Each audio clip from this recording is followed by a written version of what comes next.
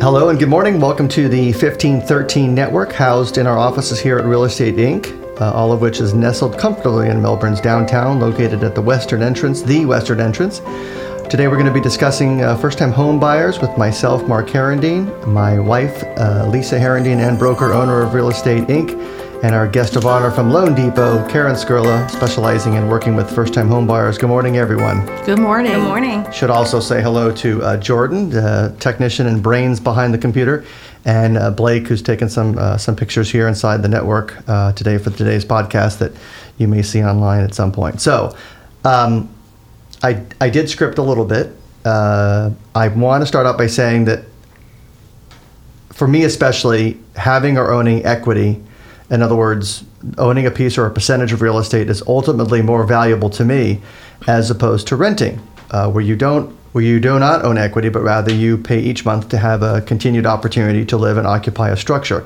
However, everybody has to live somewhere in some capacity. So you rent, you don't have an equity position, you own, you do have an equity position.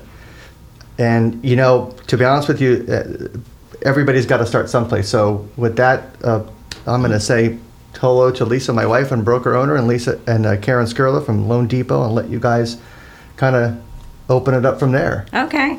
Yeah, Karen and I are working with a couple of first-time home buyers this week, and that's what made me think that we should really do this podcast, because one of the questions that I got that you and I talked about is, hey, how do you get paid? And so that's the first thing that always hits my mind is a lot of times buyers don't realize that they can work with an agent, and the seller is the one who pays the agent fee. And it was the same thing that when I mentioned that to you, Karen, you mentioned, oh yeah, I should probably let them know that they don't pay me either. And so that's kind of what started us thinking about this. And then I know you really work with a lot of people to get their credit up, and so I thought let's start with like a general conversation about first-time home buyers and go from there, and then we can move into talking maybe about some of the fees and the charges and who pays what and who's responsible and which way people can choose to go with a loan, FHA versus conventional. And Karen, I'm going to jump in and let you kind of take the steam with the mortgage part of it. Fantastic. Good morning. So yes, it was interesting when you brought that up, because I too have people kind of we make assumptions that they might know what's going on and what they're supposed to be doing. And one of the biggest things is I've had people say, and I think they're keeping it to themselves and eventually come out and say, well, how do I pay you? And they're working on a limited budget. So when you said that, I thought, okay, yes, we need to kind of I should be prefacing with that. But things are a little bit different right now with the whole COVID thing, which it's there, it's in front of us.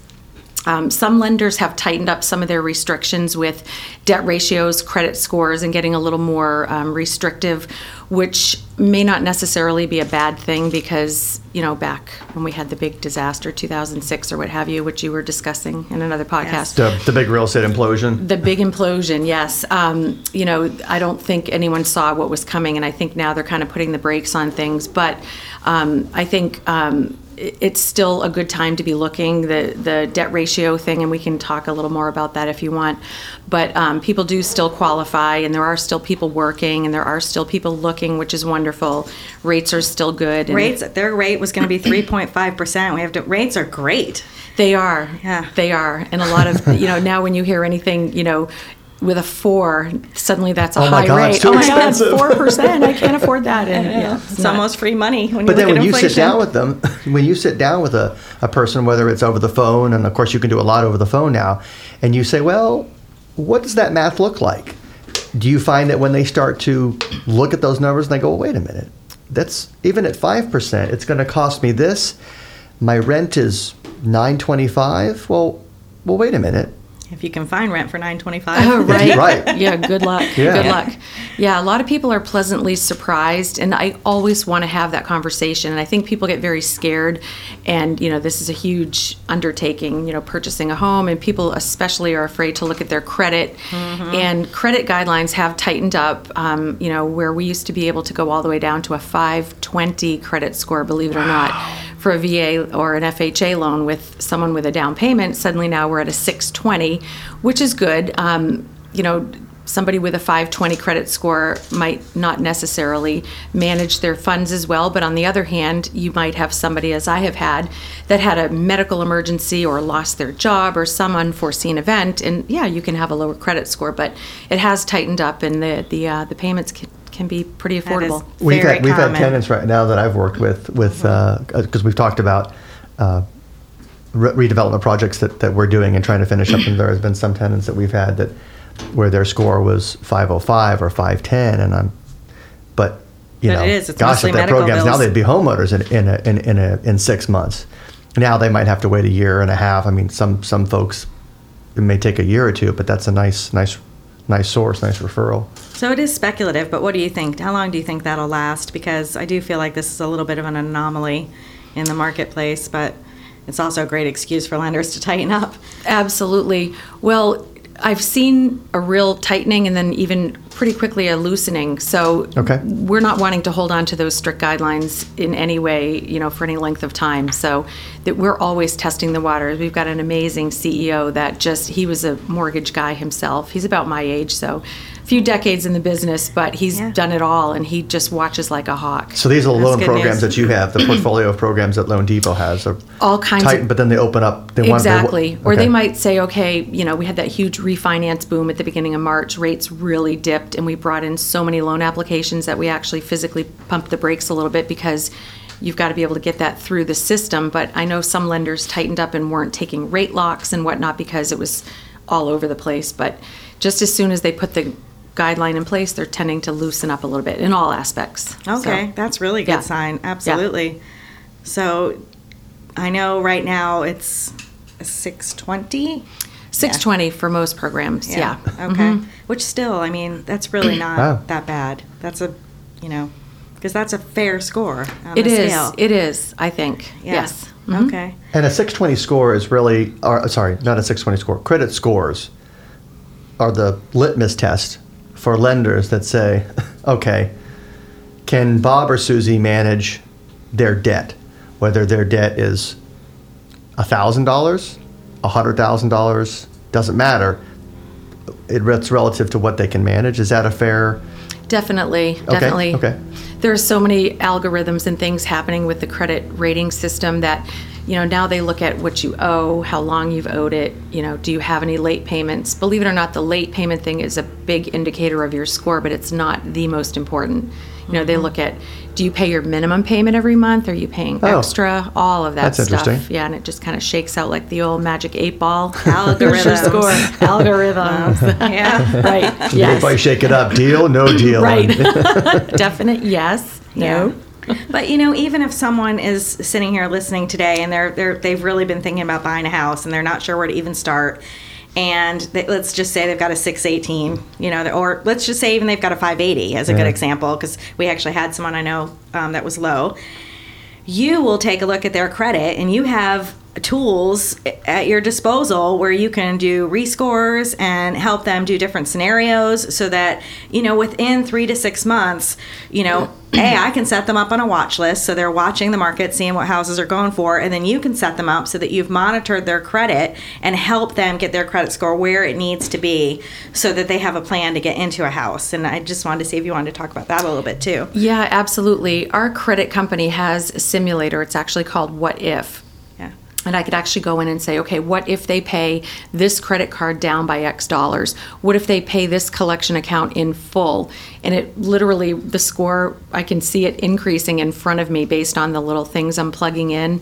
So if people are motivated and really want to get their score up, I mean, it comes back to algorithms. I mean, it literally is what you have, what you owe, what your balance is, et cetera.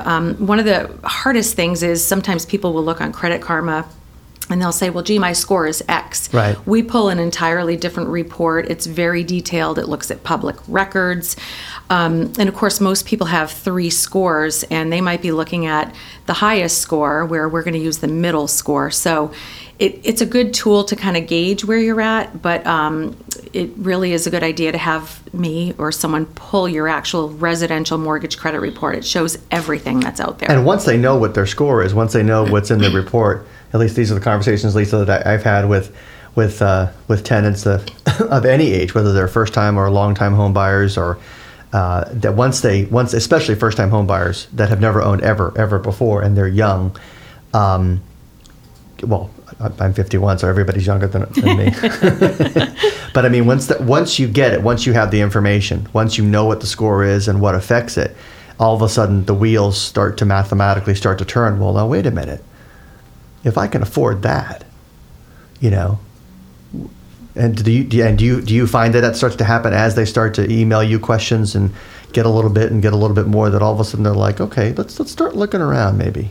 Absolutely. And one of the important things to me too is that it's very important to me, what are you comfortable paying every month? So while they might be looking at certain homes and they're saying, well, I can afford this, and you're looking around and suddenly $20,000 in a sale price opens up a whole different it does. Window or what have you. You can add a swimming pool maybe, or a garage or whatever. But the difference between a fixer-upper and a one that's ready to move into.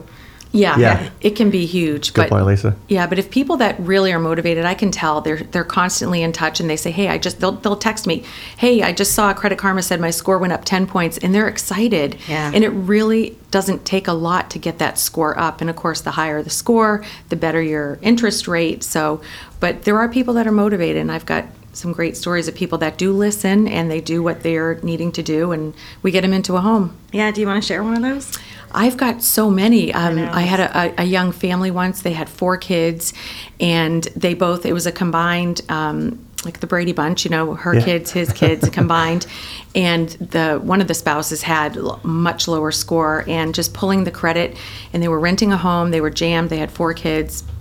And having them walk through and say, you need to do these things. I think it was about 8 months or so down the road, the scores were sufficient, and they had actually saved a little money, and they were able to get into a home. And I remember the kids, when the mom said, we got the house, we got the house. I mean, what a great feeling. It's so exciting. It was so exciting. So exciting. So they're all settled in. That's awesome. Yeah. Yeah, I know. One of my favorites is and if you guys are listening, you know who you are, but I worked with a brother and a sister, and one of them took advantage of all the they were both first-time home buyers, but one of them took advantage of all the programs. The other one wanted to do it on their own, and it was just interesting to see how both scenarios played out, because there's a lot of things you can do to get closing cost assistance. I know right now these programs are on hold, right, for like 90 days with the county and the city, but those will probably open up back again soon. Well, the state of Florida still has money available through all of their programs. Our company presently is just choosing to do FHA loans through Florida Housing, so you can still get the down payment assistance. Okay. You got to have a higher credit score, 660, I believe, but it's still out there. So, yeah.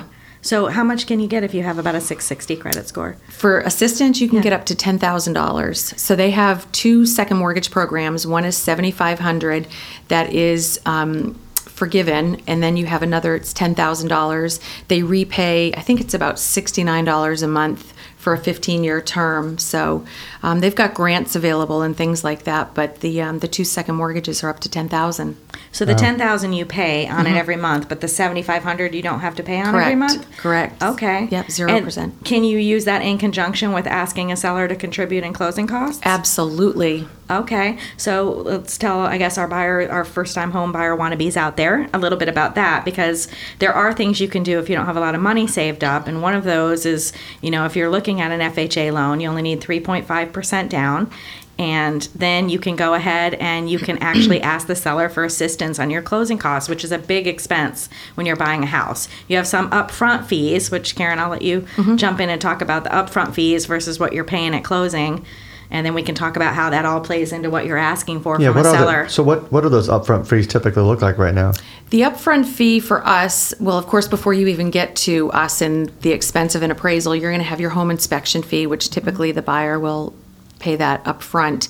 And then the appraisal is charged, up front. We have to pay the appraiser. That's between $425, $500-ish. So if you're having the seller cover all the closing costs, sometimes we can reimburse that particular fee at the closing, but really that's it, and other than your earnest money deposit. Yeah. So typical earnest money deposits, if you're a first-time home buyer in that range of $150,000, $200,000 house, it's typically around $1,000.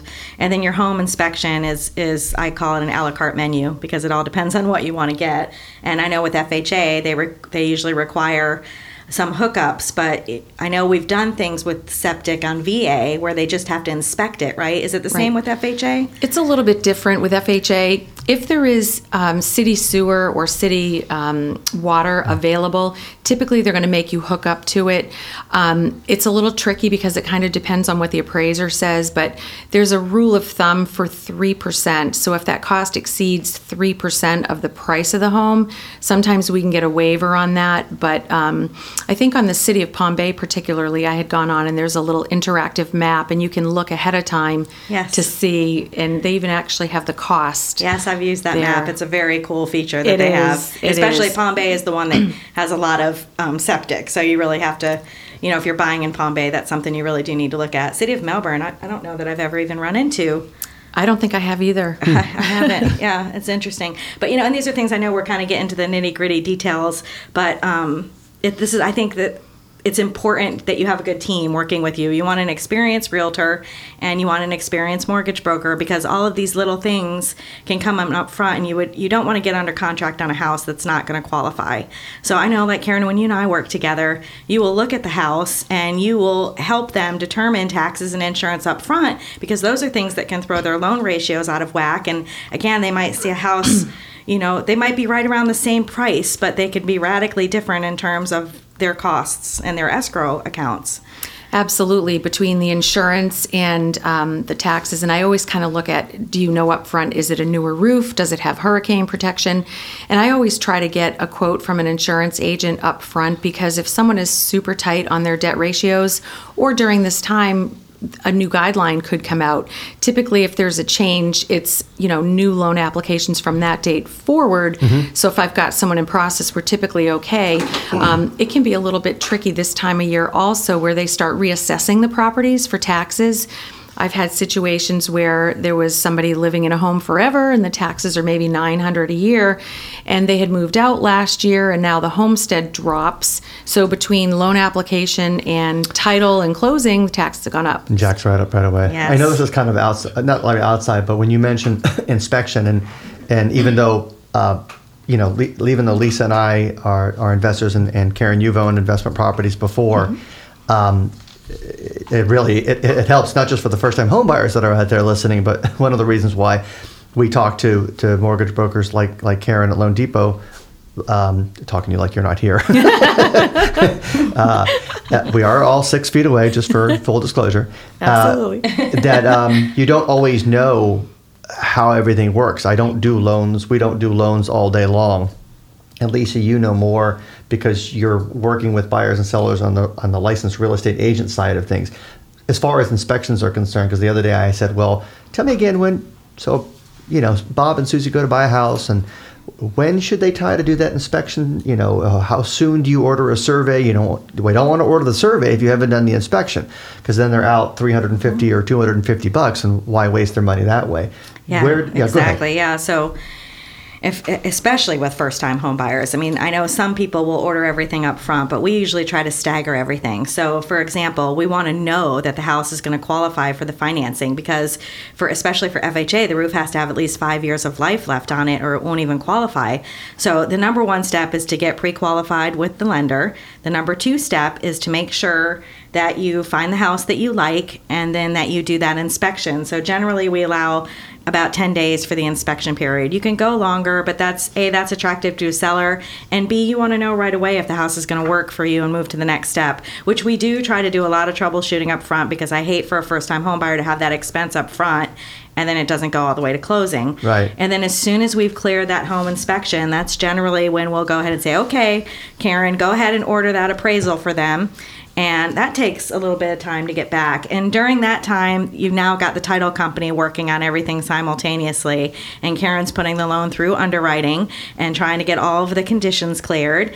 And, that's a scary time for people. A lot of people think, well, when am I going to be approved for the loan? And Karen, I know it's not almost till the end, really, that we get a full official approval. And I know the timeline, but I'm going to let you talk a little bit more about how that whole process works, too. Yeah.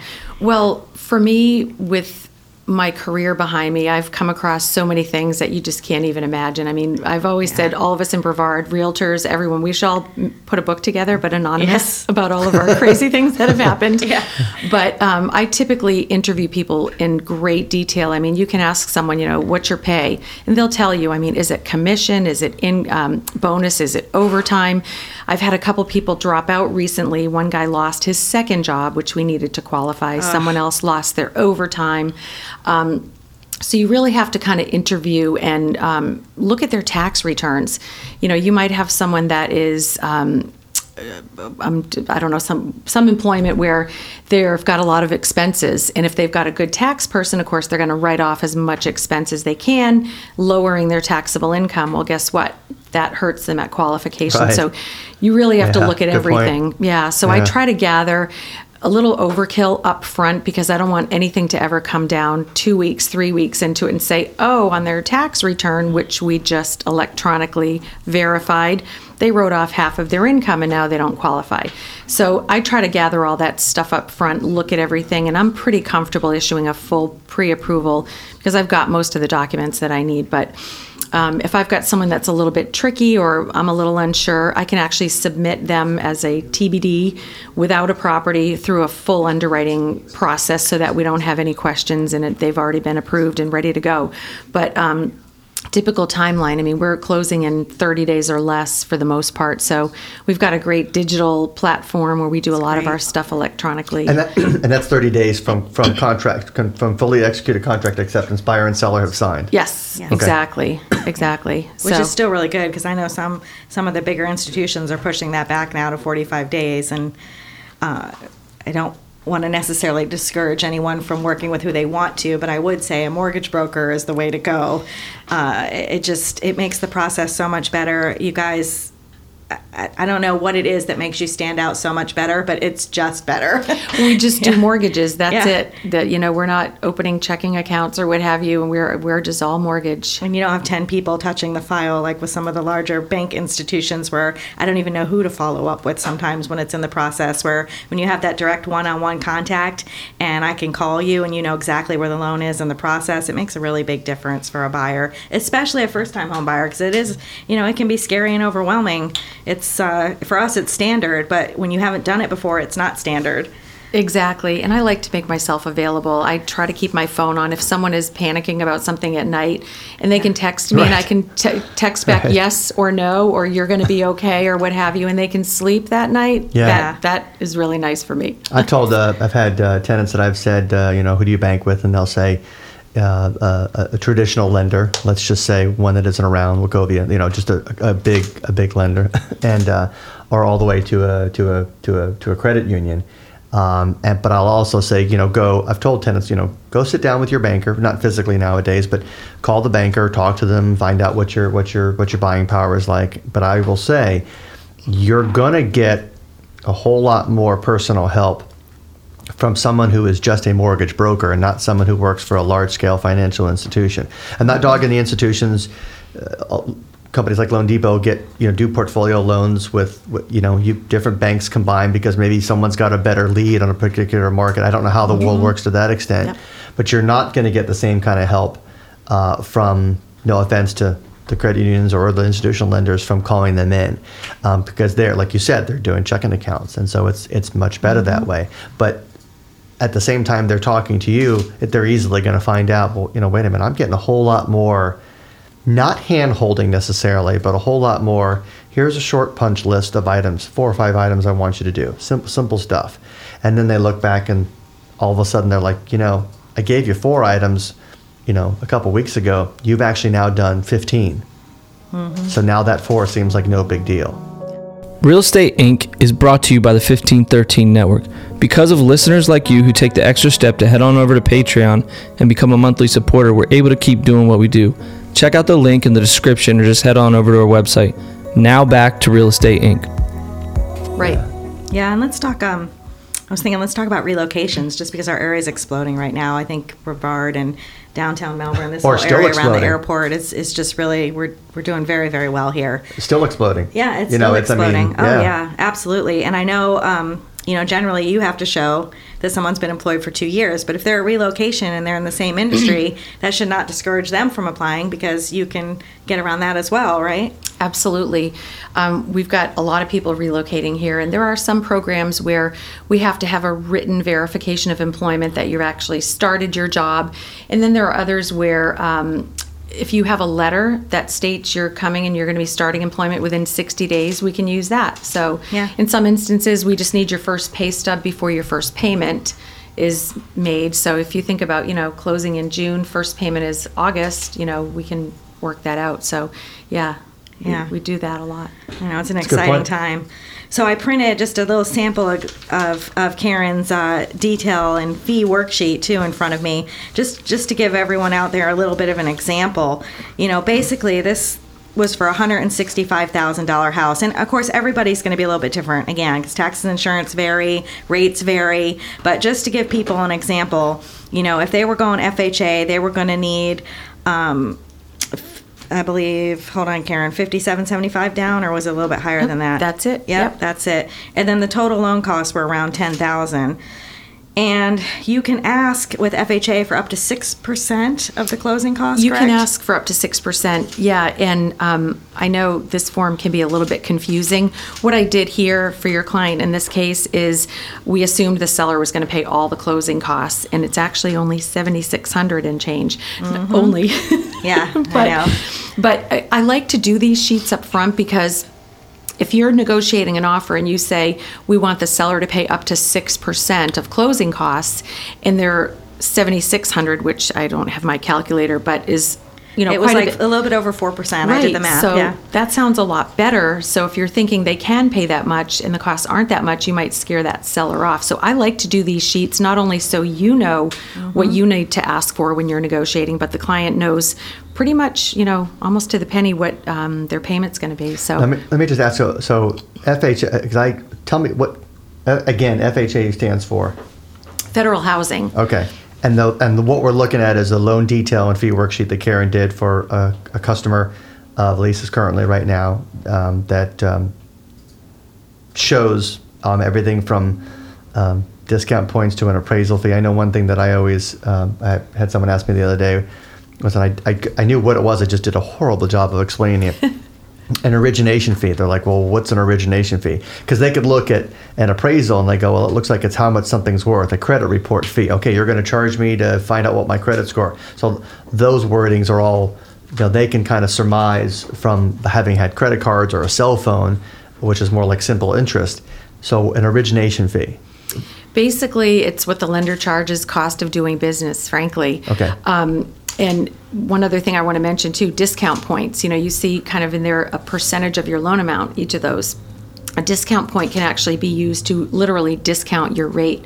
So being charged an origination fee is just a cost to the borrower, but a discount point is to buy down the rate. So if we eliminated this fee for a discount point, the interest rate would have been a little higher. Yep. So if you pay that smaller fee up front, you're buying down or discounting to a lower rate, and over the life of the loan, that can be literally tens of thousands. And you can tell the buyer, Karen, in that case, you can say, okay, Susie is, by the way, not the name on the loan detail sheet.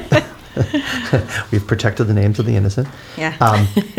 You can say, hey, Susie, if you pay, in this case, it was $615. If you pay up front from your checking account, $615, then your interest rate that you pay for the money you're borrowing from the bank is lowered by whatever percentage rate. Right. And then you can say to them, and they say, well, gosh, that's almost $1,000. Whatever they say, you can say, well, Susie, here's why that's worth it. You will actually pay $10,000 out. Right. However, if you give me less than $1,000 or give the bank less than $1,000, Yep. you save $10,000. Right. So that's worth it, and that's why. Right. Okay. Exactly. Yeah, exactly. Okay. And then typically, when a buyer gets this, it's overwhelming, I think. Yes. It really is. But, the lender is only really responsible for an origination fee, a processing fee, and an underwriting fee. And the rest of the fees are pretty much either set by the state or, they're set by the title company, which is really just generally their closing fee. So these fees it's not like buying a car, I guess I should say, where you go in and you worry that things are being switched up, or, the only switch up is if you're actually choosing to pay a discount fee to buy your mortgage down. Everything else is really pretty set. Like you said, it's the cost of doing business. There's nothing crazy going on here on this sheet. It's standard. Yes. Everything in Florida is pretty standard. Same thing with the contract, because I know first-time buyers are sometimes overwhelmed by the contract, but we use standard Florida contracts that were prepared by attorneys, and we are only allowed to pretty much fill in the blanks. Right. So everything is already set up and ready for someone to come in and buy. It's just a matter of working with the right people who can explain all of this to you and in a way that you understand it. Right. Correct. Yeah. A lot of third-party fees, title, the property surveyor, the government, of course, gets in and they want their intangible taxes, dock stamps, your homeowner's insurance, property taxes. It's a lot of other moving parts. Title insurance, and that's a good move, because there was if you have an encroachment issue, if you buy a house and, the two families have been living in each of the houses for decades and decades and decades, and so you buy a house, so title insurance would cover or protect, like insurance for a car, in that the title, and you buy the house and the house next door encroaches on the backyard. Doesn't affect the building, but it does go under what is technically the chain link or wood fence. And that's not supposed to be there. And so title insurance would protect the buyer, the first-time home buyer of that new house. So when Susie and Bob move in and they find out that Fred's house next door encroaches onto it, shouldn't. And the title insurance can help protect for that in the capacity. And how does that work? If there was a claim for any reason, swimming pool is where it shouldn't be, or the house is actually where it shouldn't be, and someone files a claim, the title insurance covers that to reimburse or however they settle that, but they're protected. The lender is protected by the lender title insurance, and the owner is protected by the owner title. So, Okay. Yep. And the lender would definitely request something if they knew about it up front, some sort of endorsement, Florida endorsement Correct. form. Right. So that's And- all covered. And then the endorsement is saying we're aware of that. You're protected. Okay. Right. Yeah. Okay. So yeah, I'm trying to think of what else we would like to cover, because this has been really great, and we don't want to lose everybody's attention. You probably want to talk about the equity. The timing is good, Yeah. because one of the things that we were gonna go into is, and I don't necessarily. The source of this was printed this morning. This is a first-time home buyer building wealth website, but I'll give you the renter's version first. The national average for a renter in a household's wealth is about $5,000. That's pretty good. I mean, if the renters, for example, that we work with had any renter for that matter, especially younger renters, have $5,000 in either equity Savings, yeah. or savings, $5,000 in savings. I mean, by a lot of today's rents, $5,000 could afford four months of rent, and in some cases even a full year potentially, about half a year. The average homeowner household wealth, the average, is a little over $250,000. So $230,000. Wow. Technically, to $231,420. What is that math? Isn't it like 44 times or something? It's a big number. Yeah. And I know that I've told tenants before, or encouraged tenants, the kind of equity and the wealth that you're building right now may not look sexy at $2,000 or $1,000, but in 7 to 10 years, if you pretend like the equity's not there, take care of the house, put the 1% of your paycheck away in a savings account. Maybe you can put it into a retirement account. Maybe you can't. However you want to do it, boy, 7 to 10 years later, that's some good-looking cash. Wow. And I just thought of something else, but Karen, you had a thought. No, go ahead. I don't want to forget, but if you're planning, I forgot that we want to talk about the difference between FHA and conventional loans too. Oh, sure. Yeah, Right. but I don't want to cut your other thought off. No, that's a good Yeah, thought. okay. Yeah. generally, what it comes down to is somebody with a higher credit score. I tend to look at a conventional loan versus FHA. With a minimum down payment, both are great loans.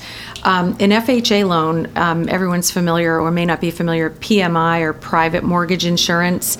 If you put down less than 20%, you're a higher risk of foreclosure. So the banks will allow lower down payment loans, but your payment each month includes mortgage insurance to insure against default. On an FHA loan, that PMI or mortgage insurance is in your payment for the life of the loan. Which is new over the past few years. It is. It used to. Ouch. Yeah.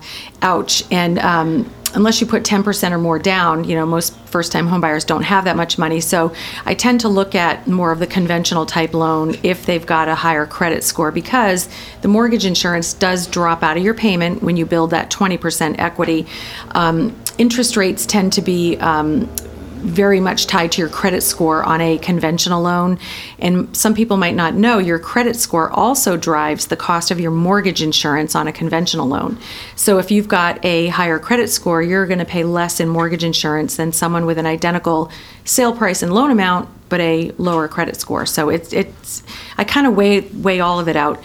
Then you have to look at that new upfront funding fee, which is rather new and substantial. It's a substantial amount of your closing costs to pay that MIP up front. Yeah, it's financed into the loan, which is great, but it does add the cost. It's 1.75% of your base loan amount, and I can go down that whole thing. I just learned something new today. See, there you go. Yeah. So that's financed into the loan. So when you're looking at a closing cost sheet, somebody might panic because that can be several $1,000s, and you're thinking, I don't have that kind of money. They add that to the loan amount, which of course it's less than $4 per $1,000 that you finance on a 30-year loan. So your conventional loan, in reference to PMI, the PMI on a conventional loan can drop off once the homeowner gets to where they have 80% loan to value. So of the total value of their project, 80% of it is the loan, 20% is their equity. Correct. At that moment, their PMI is gone. Right.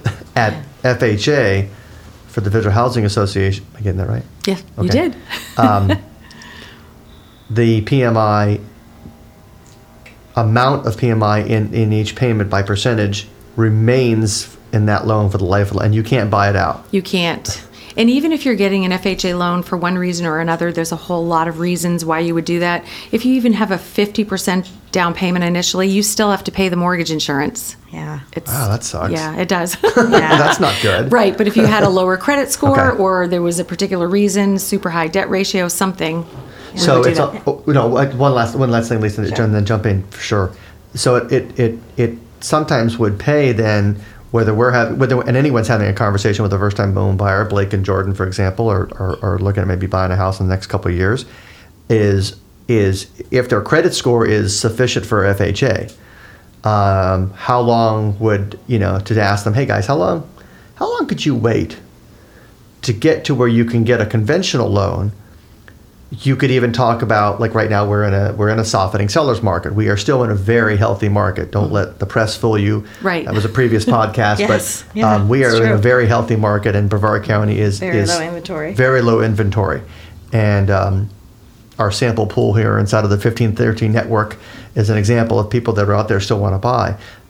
But going back to the FHA, waiting for someone to wait. From going from an FHA to a conventional, you could actually, Karen, you could sit down with them and say, okay, Lisa at Real Estate Inc. has said, okay, here's your credit score right now, and here's your buying capacity. Here's what's in our inventory. Here are the houses that are out there and available. I think if you waited a year, maybe it might be less. But then in the meantime, somebody like you, Karen, can help them get their score to go back up. Go, okay, great, guys. Now you're in the range of conventional. Right. To do that. Right. And what is the minimum for the conventional down payments? 3%. That's what I thought.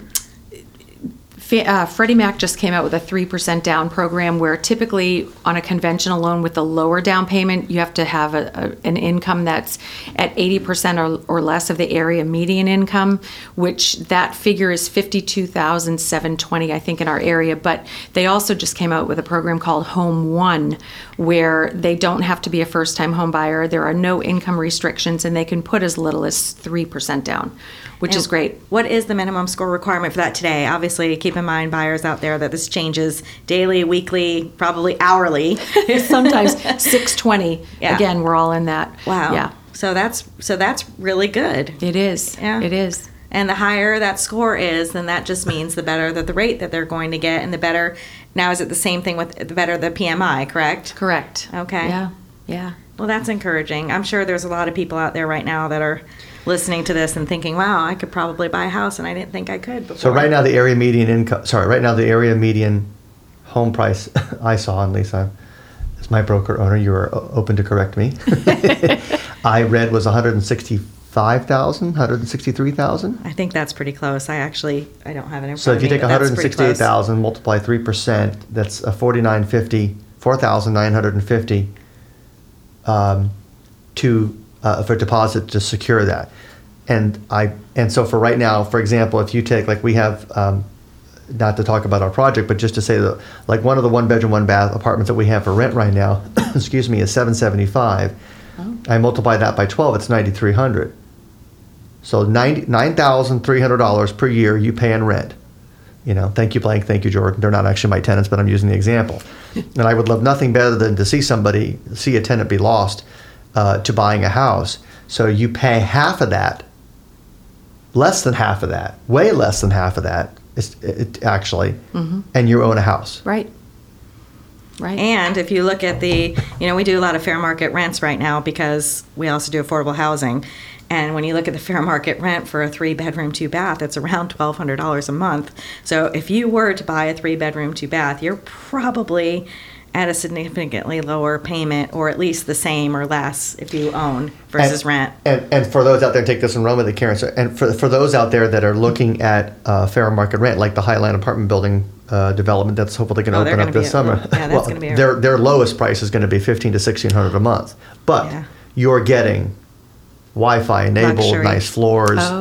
However, it also tells people that are working in Brevard County, that's kind of an indication of the underlying value of housing in Brevard County. The days of finding a really nice $90,000 3-bedroom, 2-bath house are gone. That doesn't mean the value's not there for first-time home buyers. So, I mean, when you're working with people on that, and it's really a question for both you, Karen, and you, Lisa, to how do you have that conversation with a first-time home buyer that says, oh my gosh, I'm barely trying to, I'm trying to afford $900, looking at how can they increase their, I mean, that could be a long conversation. Obviously, how do you increase your income could require training and things of that nature. But when you have those conversations, how do you see those conversations going? So in other words, if someone's trying to go up a little bit on their payment, I guess, to me, it's almost like you're looking at putting that in a savings account because you're building equity and you're paying down your mortgage. Okay. So again, if you're renting, the money's just going out into thin air. There's nothing that you're building at all.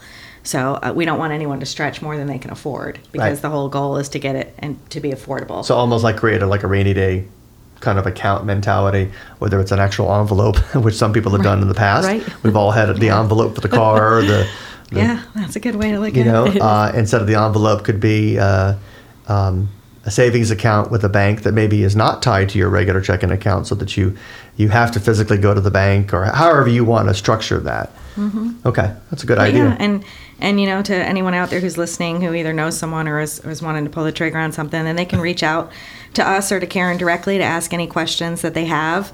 I know our contact info is always listed right on the title page for the podcast that goes out. Or if you're picking this up on iTunes, I guess we should probably say we're at Real Estate Inc. in downtown Melbourne. And our phone number, my phone number directly is 321-863-4424. And Karen, I'll let you do a plug out for where you are and your contact information. Great. Currently working at home, but yeah, which is nice. We can get a lot done from home. But I mostly work from home. So, anytime, my cell phone, 321-403-7216, Loan Depot. Yeah. And I want to jump in and we can start to kind of segue into wrapping up with the idea that, and this is again coming from a website that we printed off the other day. I think it says keepingcurrentmatters.com. But we did do a little bit of research, and all of the research online was very consistent. One said that the net worth of a homeowner is 44 times greater than that of a renter, and I want to point out that it's not the money, it's how they got there. It's not what they have, but it's how they got there. I'm trying to think of the song that says it's not liking what you have, it's wanting. No, it's not liking what you have. It's I'm going to mess up the quote on air. Look at that. You've got to appreciate what you have. And how you got there. There's a greater amount of equity. The greater amount of equity in a home also gives you earns you options. And the actual statement says greater equity in your home gives you options. And I'd like to think that you've earned that option. If you have equity in your house, doesn't mean you're always going to touch it. But if Blake and Jordan, for example, here at the 1513 Network in downtown Melbourne want to go off and expand the business or expand, I don't know what businesses they do besides doing the work here, but they want to do something. The fact of the matter is that unlike 2008, I should mention, and most people really did not use their homes as a piggy bank.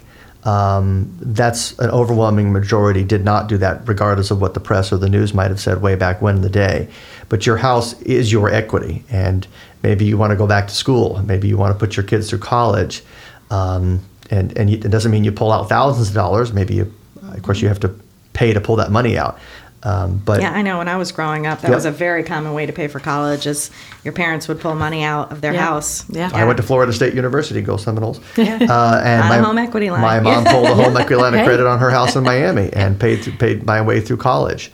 And so that's certainly a way to be able to do that. The aspect of first-time home buying is a whole lot less daunting when you start to look at it. Just as when somebody explains how to do a podcast 10 or 20 years ago, like, oh, we have to have a big ass studio, we've got to have all this stuff, and I can tell you that we're, like I said, nestled comfortably here in downtown Melbourne at her western entrance, and I want to thank Karen Skirla from Loan Depot for being here, and any of the mortgage brokers that we work with. My wife Lisa Herendine, owner broker of Real Estate Inc., and of course Brandon. Sorry, that's not Brandon. That's Jordan. Jordan and Blake. And with that, we'd like to thank everyone and tune in next time. And for looking at the Real Estate Inc. podcast, just go to the 1513 Network, or they can go to Apple iTunes. Okay, and they can find it there. Thanks very much. Thank you all. Yeah, thanks.